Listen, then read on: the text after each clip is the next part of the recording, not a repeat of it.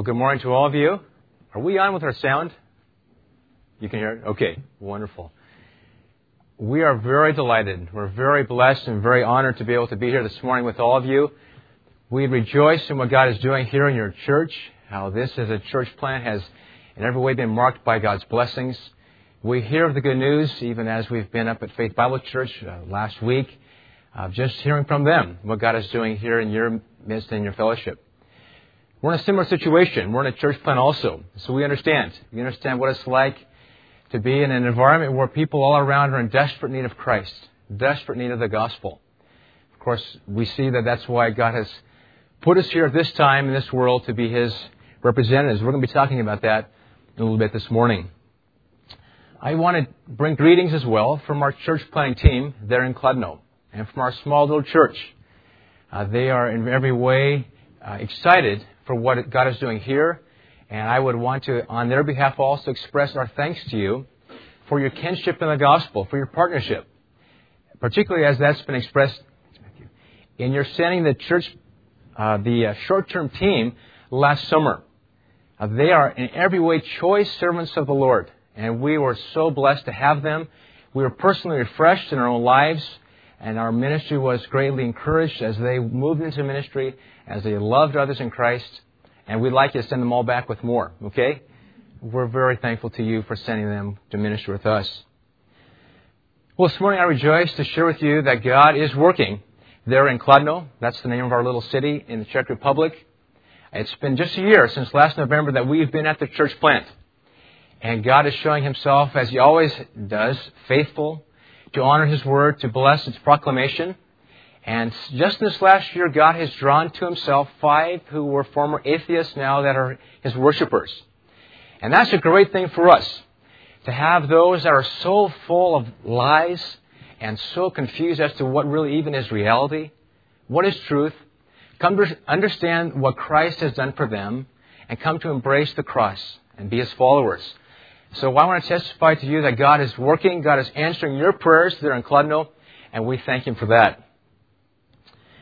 It's amazing. It's here, the year 2003. It's really an amazing thing that we have already started a new year. And as we look to the future, this can mean a lot of different things to each of us.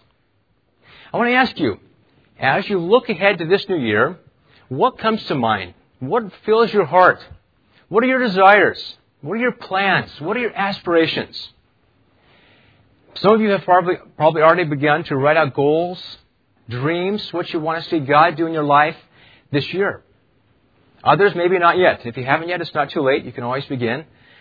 But I want to ask the question at the outset this morning, what is it that you are desperately desiring to see God do in your life this year, 2003?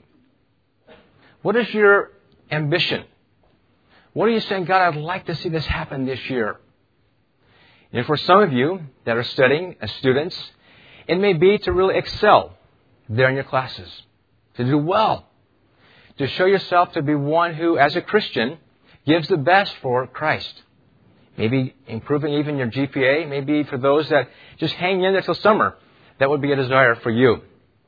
Others this morning that are already in the workplace or maybe entering the workforce, maybe that fills your mind.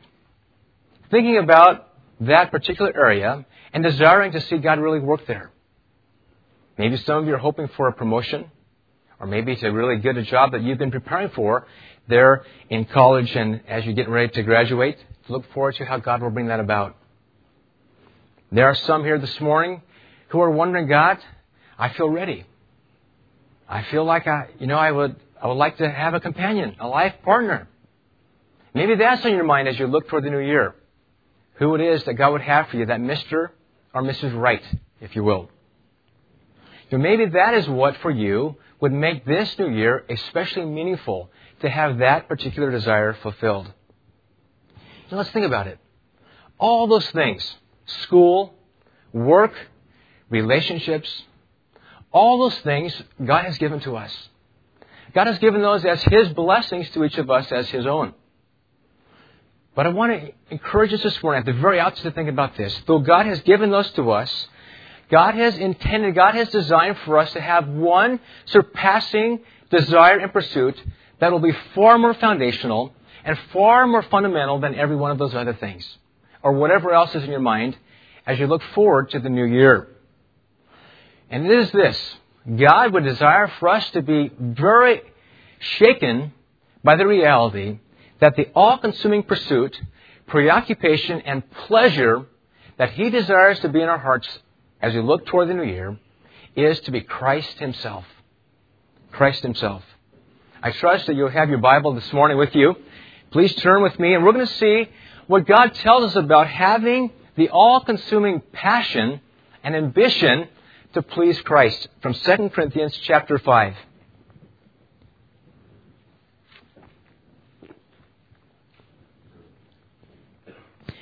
We're going to look in 2 Corinthians chapter 5, and we're going to see how God calls each and every one of us to actively embrace as the dominating passion of life, Christ alone.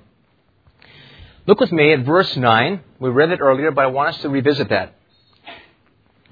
Paul says, "Therefore also we have as our ambition, whether at home or absent, to be," what does it say? Go ahead, please. "Pleasing to Him." This is what drove Paul. This is what Paul wanted more than anything else. And I believe, brothers and sisters in Christ, this is what God wants for each of us individually and for each of you corporately as a church this morning. This supreme passion desire to be pleasing to Jesus Christ. If you're taking notes this morning, you can write at the top of your paper, an ambition to please Christ. I want us to take a more closer look at what this means. What is this idea of an ambition, whether at home or absent, to be pleasing to Him? You know, maybe when you hear the word ambition, different strange thoughts come to mind. Maybe even negative thoughts of a thirst for wealth or a longing for power, control. But that's not at all the idea here. The word ambition actually is a very, very positive term that's used. It's a compound word. It takes two words and puts them together, philo and timesthai. Those words are the words we get two names from, Phil and Tim. The word phileo you're familiar with, certainly. It means to love or to be fond of something. And the second, time, it describes what is supremely valuable, what is esteemed. So what Paul's saying here at the very beginning, he's saying that what he desires more than anything else, his supreme love, is Jesus Christ. That is what is of supreme, infinite value for him. I want to ask you this morning, is that you? Can you say more than anything else in all of life, my supreme, driving passion desire is what is of infinite value, Christ alone? You know, it's an interesting thing in our Christian lives what happens. As we've been saved for some time, we continue to articulate the commitments of a Christian many times. I love Christ. I want to live for Him. I want to please Him. But you know what happens? Sometimes as we begin to continue to say those things, the passion can grow cold. See, the words often don't stop. We still talk the same and say the same thing. But somehow, in the deepest core of the heart, there's not that driving longing matching how we live out that. This morning we're going to look at this. We're going to look at how God wants our highest ambition, and if we could say it this way, our ultimate life resolution that should pulsate through every fiber of our being to be nothing less than Jesus Christ Himself. This should be the paramount concern for every one of us. That should surpass all of our dreams and desires, all of our friendships and families, and all of our possessions and plans. Jesus Christ. And you know, it's incredible that nothing more, nothing less, and nothing else than an active and radical commitment to living acceptably to Jesus Christ will be honoring to God and will give us the incredible joy that He has designed for us as His children. You know, the wonderful thing is this. When we embrace or re-embrace or more fully understand what this means, what God is calling us to more actively, to be fully consumed with that surpassing ambition of Christ, that everything else in our lives, our relationships, our families, our marriages, our church, all those things will even more fully bring glory to God. So it's appropriate. I can't think of any more fitting theme or topic as we look to the new year than getting back to the very foundational commitments, actually the very foundational commitment, singular, to Christ Himself. If you stop and think about it, a person cannot be a Christian that does not want to please Christ. That's impossible. Because to be a Christian means you prize Christ. And yet at the same time, there must always be that growing, deepening longing to do that. We were reminded earlier in our time of worship, Paul in Philippians 3 said that he longed to know Christ. He said that late in his ministry, late in his Christian life. We never outgrow that. And we're going to see this morning, working off that desire. If that is our desire, and God may be that is our desire, what do we do? How do we grow? How does that actually increase even more deeply?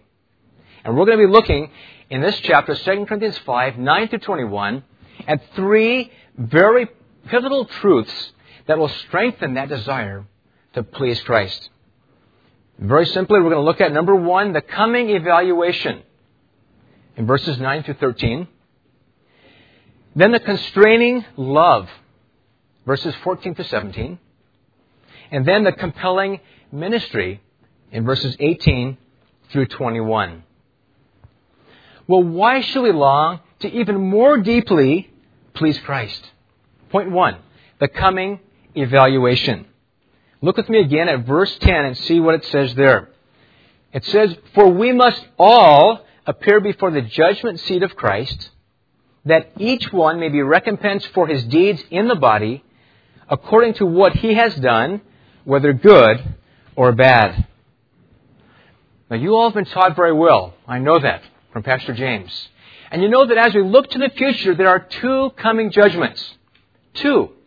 One coming judgment, the great white throne, is for the unbeliever to stand before God, and at that point, they will be judged based upon what they did with Christ.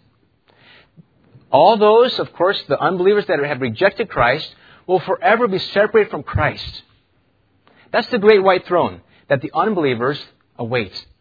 But the second judgment is for us as believers, the Bema Seat judgment. And the Bema Seat judgment is what Paul is talking about here when he says, "For we will all appear before the judgment seat of Christ." What is that? What happens there? What is it like? What is it like? The Bema Seat judgment in the New Testament era, actually the Bema Seat, let's just stay with that now. The judgment comes from this idea of the Bema Seat. This was a place that every athlete, every Greek athlete was very familiar with. Actually, it was what motivated them. It is what caused them even to go through the rigorous trainings to punish their bodies, because they looked forward to the Bema Seat. It was a place of reward for the victors after the race where they received their prize. It was the reason as well why the athletes would push themselves through incredibly grueling pace in the race. Why? The Bema Seat. They looked forward to what would come after the race. They looked forward to the reward that they would receive. Christian, Paul says here, this should motivate us. Not just for the athletes there in Greece, but for believers today, a far greater Bema Seat. That following this life here on earth, we too will face a place for reward, not for judgment. And this should motivate us in how we live. Well, if we're going to stand before Christ at this judgment seat, we better think more about, let's see if we can understand what is going to happen there. How will we be rewarded? Let's look, and because in verse 10, it's very specific. It tells us what will take place at the Bema Seat judgment. Look first of all at the words, "we must all appear." These words speak of universality. Everybody, every Christian that proclaims to know and actually truly does know Christ will be at this Bema Seat judgment. Then the following phrase, "before the judgment seat of Christ." That speaks of the one who will be our impartial judge. Who will we stand before? Christ Himself. We will stand before Him, and He is the one who will reward us based upon what we have done. The next phrase, "that each one.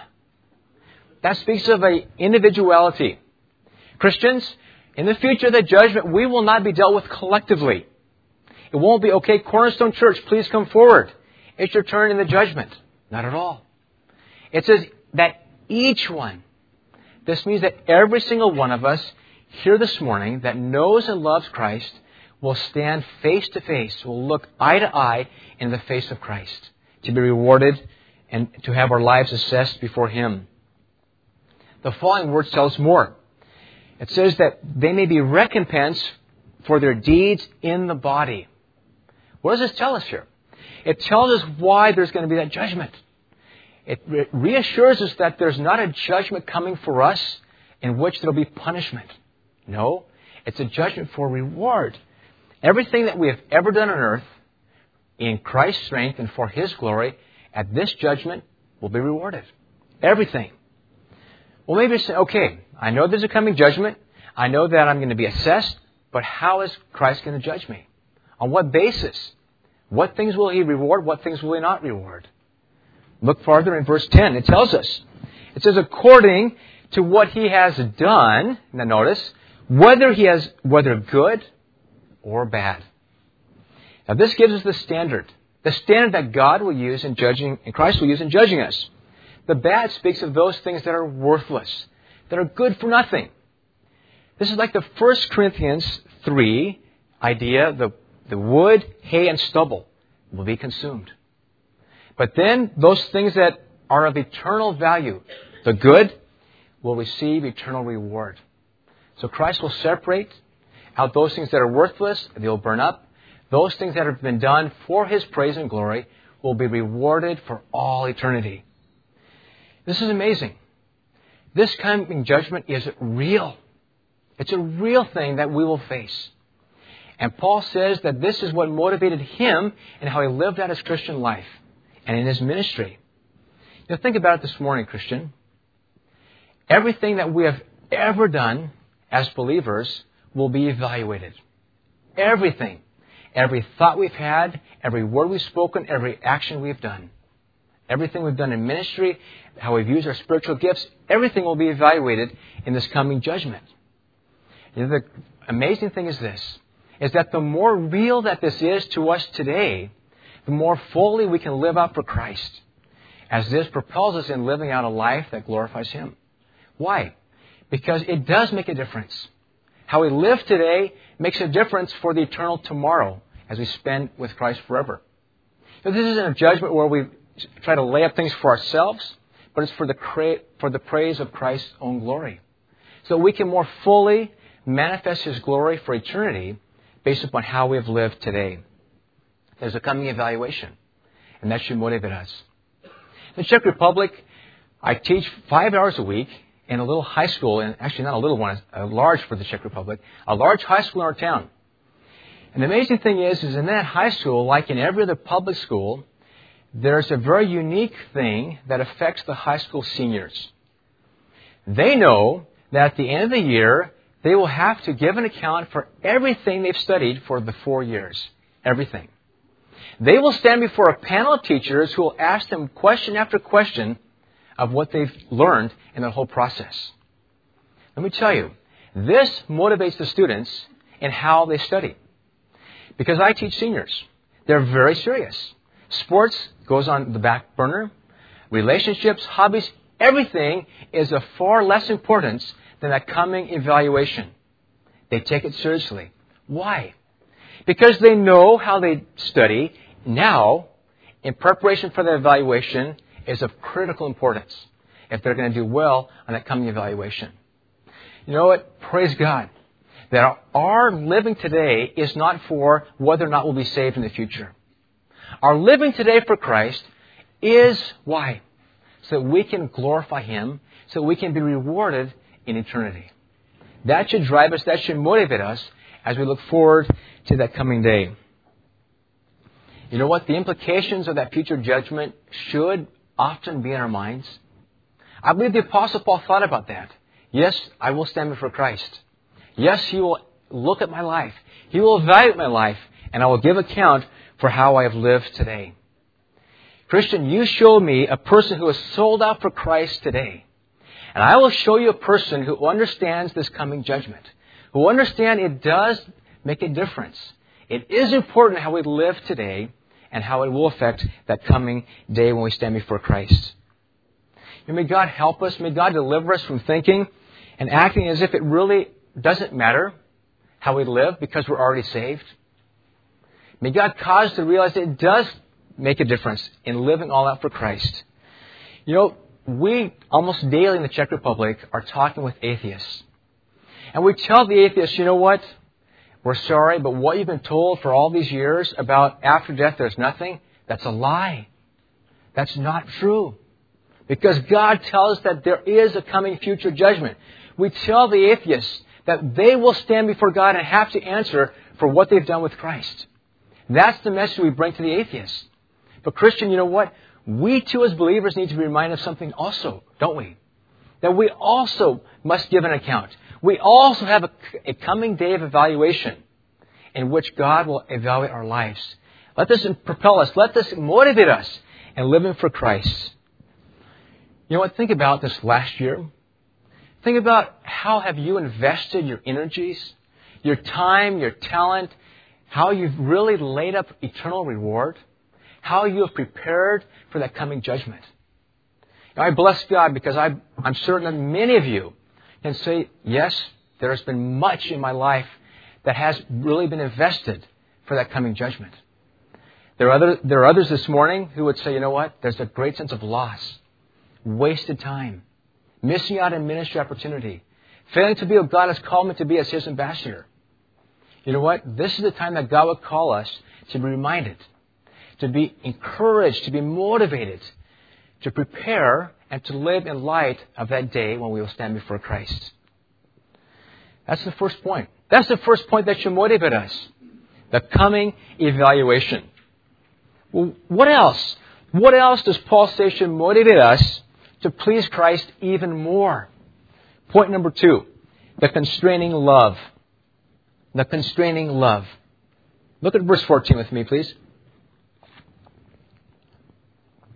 Paul says, for the love of Christ controls us.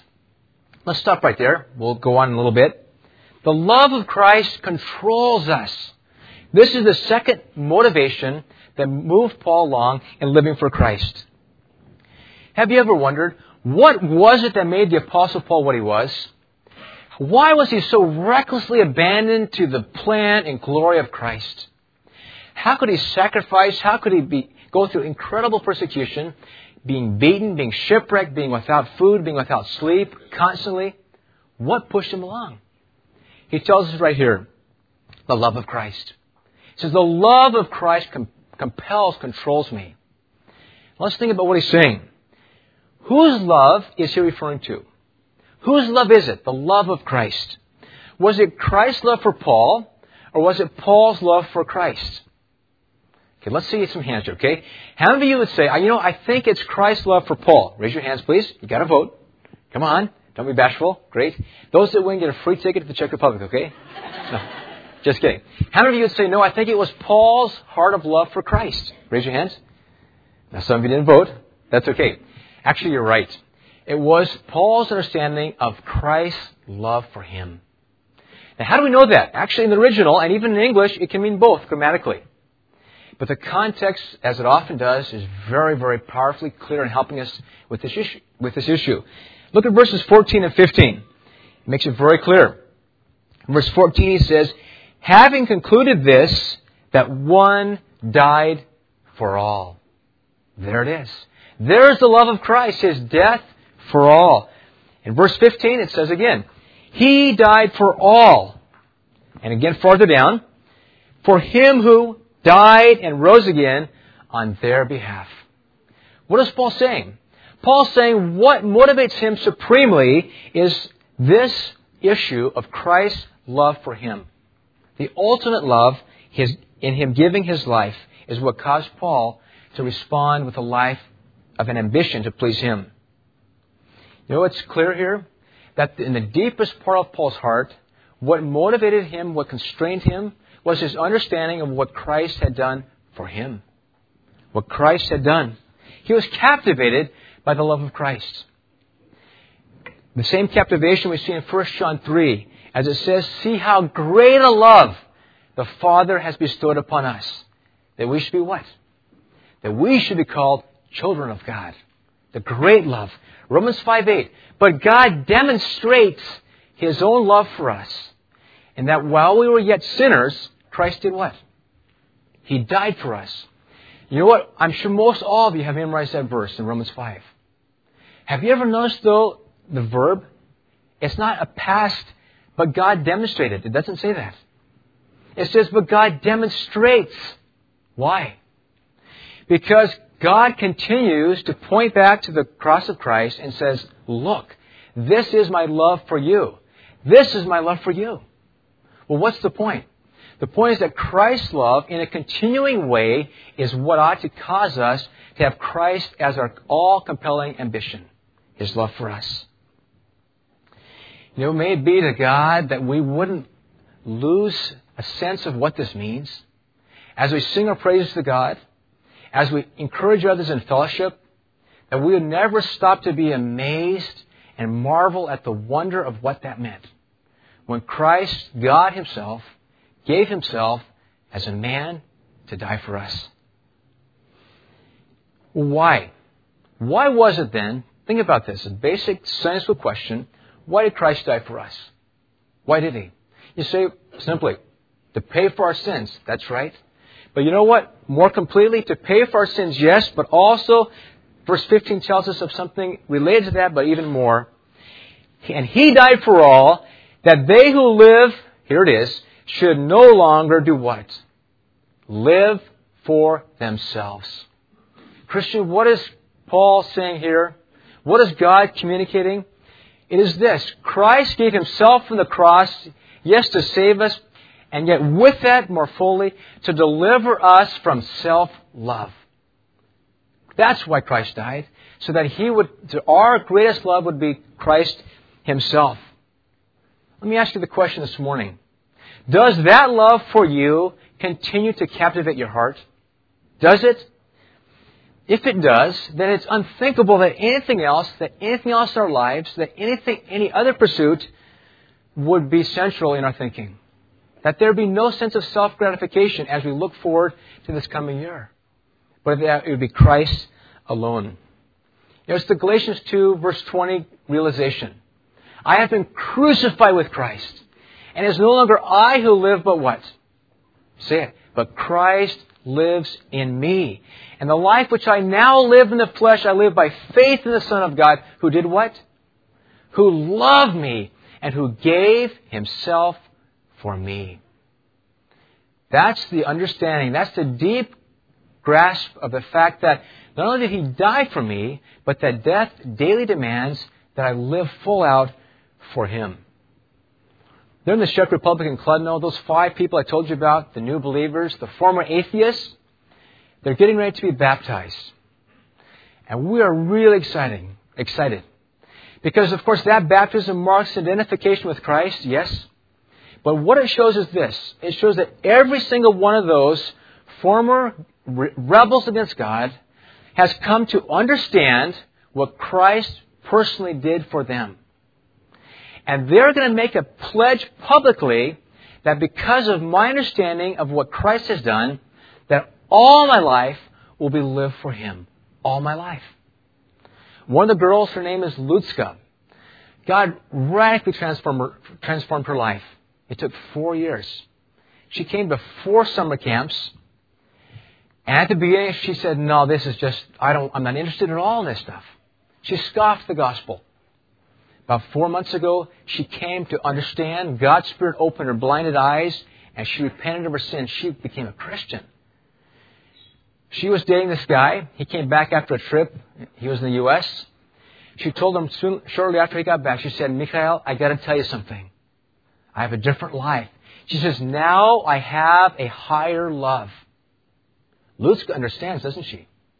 Lutska understands that her supreme love in life is the one who loved her first, and that is Christ.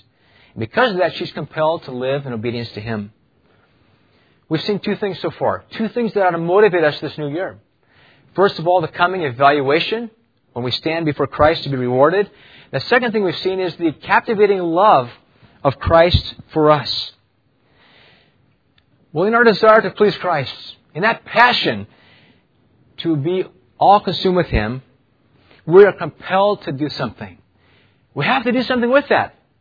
We are compelled to proclaim Him, to make Him known. Point 3, the compelling ministry. The compelling ministry. And this is where the motivation of the coming judgment and Christ's love moves into action and our living out for Christ. Verse 18. Verse 18 tells us, now all these things are from God, who reconciled us to Himself through Christ and gave us the ministry of reconciliation. The ministry of reconciliation. This is the ministry that God says that every one of us here today has been given when we became a child of His. Reconciliation. We don't use that word often nowadays, but what does it mean? What comes to mind when you hear the word reconciliation? The fundamental meaning is actually the word change. It speaks of a radical change that an offended and holy God has made with His rebel creatures that were once filled with hatred against Him. Reconciliation is the major change from those that were enemies to those that have become God's friends. It says that He has reconciled us to Himself. In other words, God has made each of us who are enemies to be His personal friends. Now, verse 18 also tells us the process, how that happened, how He actually accomplished that. It says God reconciled us to Himself through who? Through Christ. Christ is God's divine agent for reconciliation. Verse 19 also tells us God was in Christ reconciling the world to Himself. Now think about that. We know that God sent Christ, the divine agent of reconciliation. But what happened after Christ had victory over the grave and ascended back into heaven?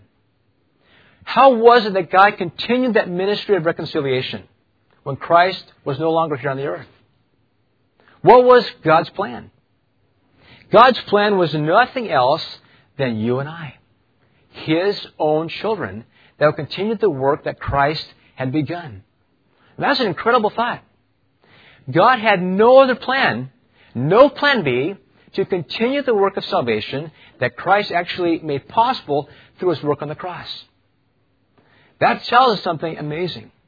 That God entrusted to us an incredible calling, an incredible privilege of being those that continue the work that Christ began on the cross of reconciliation. What that says is this. God is looking to us, God is counting on us to accomplish and to fulfill the work that is given to us to do. That's an astounding thought, that we each are ministers of that reconciliation. And Paul drives this home in verse 20. He says, therefore, we are ambassadors for Christ. And notice as it says, as though God were entreating through us, we beg you on behalf of Christ to be reconciled to God. We're ambassadors. Now, what does an ambassador do? What is the function of an ambassador? In the Czech Republic, we've actually been able to appreciate this more, and having actually the ambassador to the Czech Republic from the U.S. come and deliver messages. Actually, it's interesting that this particular man is not particularly impressive. He's just an average guy. Like, I don't even remember his name. What I remember and what the Czech people remember is what he says. See, the person isn't particularly important apart from the role that he fulfills. The message that he brings is what makes his job so critical and so important. He represents one, and he communicates that message to those that he comes to. That's where he gets his authority. You know what? For us here this morning, we might feel ordinary. We might feel insignificant. We might feel weak as just normal Christians. You know what? That's okay. Because an ambassador is simply one who is to represent somebody else. What gives us tremendous significance is the fact that we are those who personally represent Christ to those we speak to. We should have a sense of incredible magnitude of the ministry that God has given to us. It's a powerful thing that we truly represent the living God. Now let's think about this. Let's be real practical with this morning. For some of you that are in school, taking classes on the campus, commuting, you first and foremost are not a student. God says, no. You are an ambassador. You're one who represents Christ, who happens to be, at this time, a student at that school. The central issue that God wants you to be impressed with is that you must speak for Him where He has you now on that campus. That is the job He's given you to do. Some of you might be in the workplace already, might be working. Whatever your job is, whatever in the office, wherever, fast food, you name it. God says, you know what? What I have called you to do there is not only to do your job, but to do the job I've given you and to represent Christ. God has called each of us to be speaking forth the message as an ambassador. See, the most tragic thing that an ambassador can ever do is to be silent, to not speak forth the message that he's been given to share. God says we must speak forth that gospel. I know there are some of you that are actually entering into the medical field. I know Thomas is. A great field that God has called him and others to, likely. You know what? That's a tremendous opportunity that God has given. But God says never forget that that too is a place where He can be exalted, when His name can be heralded. I think even about 2 months ago, we had a friend come from Japan to visit our little church plant. I found out he was a Christian. He was actually a relative of a guy on the team. And I said, share your testimony. Share your testimony this morning with us. Tell us what God did to draw you to Himself. This Japanese man, his name was Ken.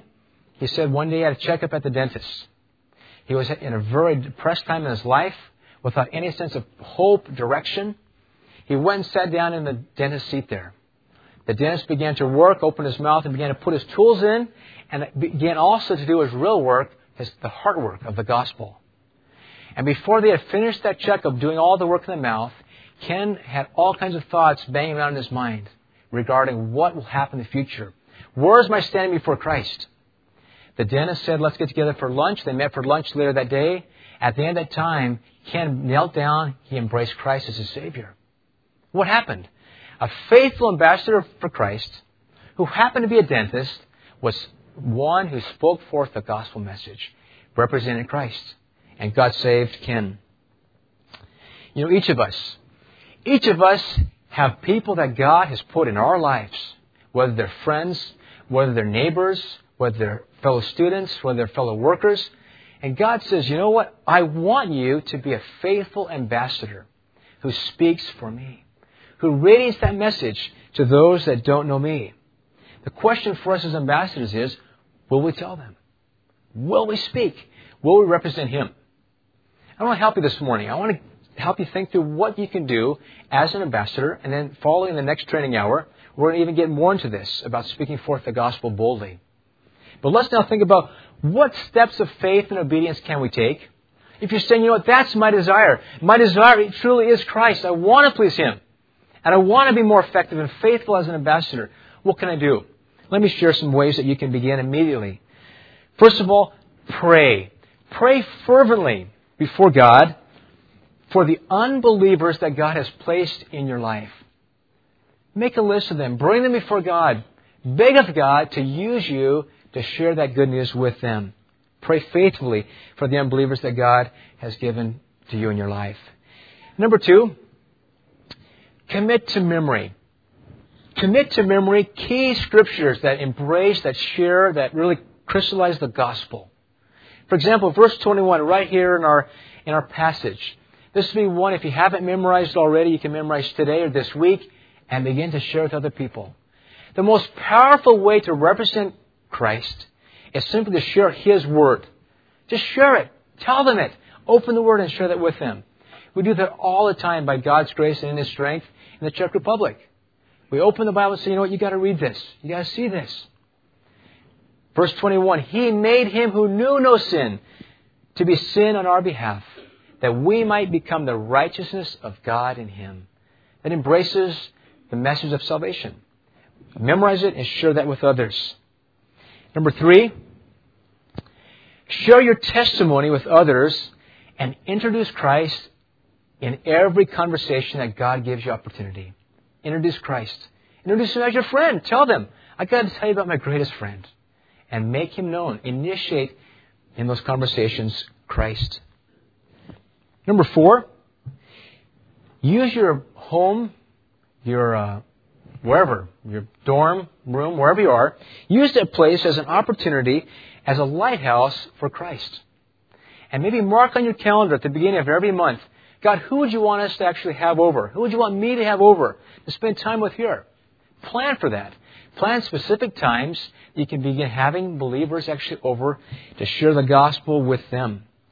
Number 5, proclaim with much boldness and zeal the gospel message. It's in verse 21, or verse 20. We beg you on behalf of Christ. You know what? Being an ambassador isn't just saying, here it is, take it or leave it, that's the message. You've heard it now. We're to be those that beg, that implore others to understand the issues. I think we need to have a tremendous growing sense of zeal as we represent Christ to those that God is allowing us to share with. We need to take steps forward. Each of us can grow, can't we? In our passion for Christ and our making Him known as His ambassadors. And I want, in closing, to share with you about this, that we can anticipate this year, 2003, that as we grow in our foundation, in our desire for Christ as our supreme ambition, that God will bless our lives incredibly. And God will make our making Him known even more effective, being His ambassadors. That we will look back at the end of this year and say, God, we bless you. We bless you for how you've used us, how you've amazed us with what you've done in our lives personally and then through our lives as your ambassador. Christian, look back as a motivation at what Christ has done for you. Remember that supreme love. Look forward to the coming judgment when you will stand before Christ and that supreme evaluation. And then lastly, look outward. Look outwardly to those around you to whom you can share the gospel of Christ. Let's stand together and let's pray and let's ask God to help us be those that will be doers of His word this morning. Let's pray together.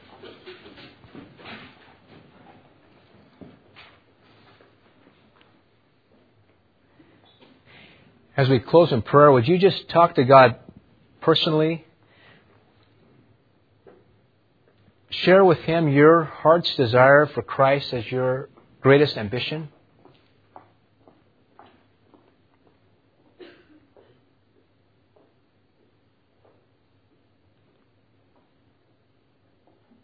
Would you tell God about your desire to invest this year in the things that will honor Christ, that will bring pleasure to Him?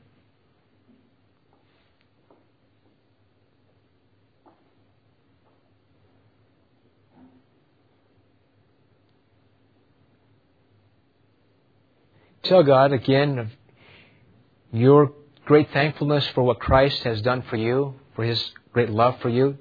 Tell Him that, please.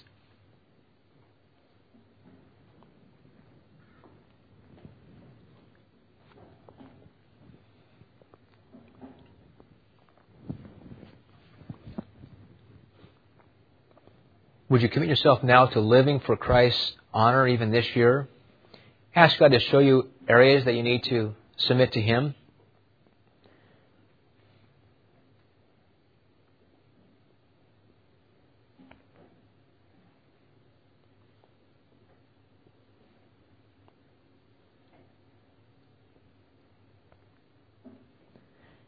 Now thank God that He has made you His ambassador. Would you ask God to help you be faithful, to be obedient, to represent Him where He has you and the opportunities He's given?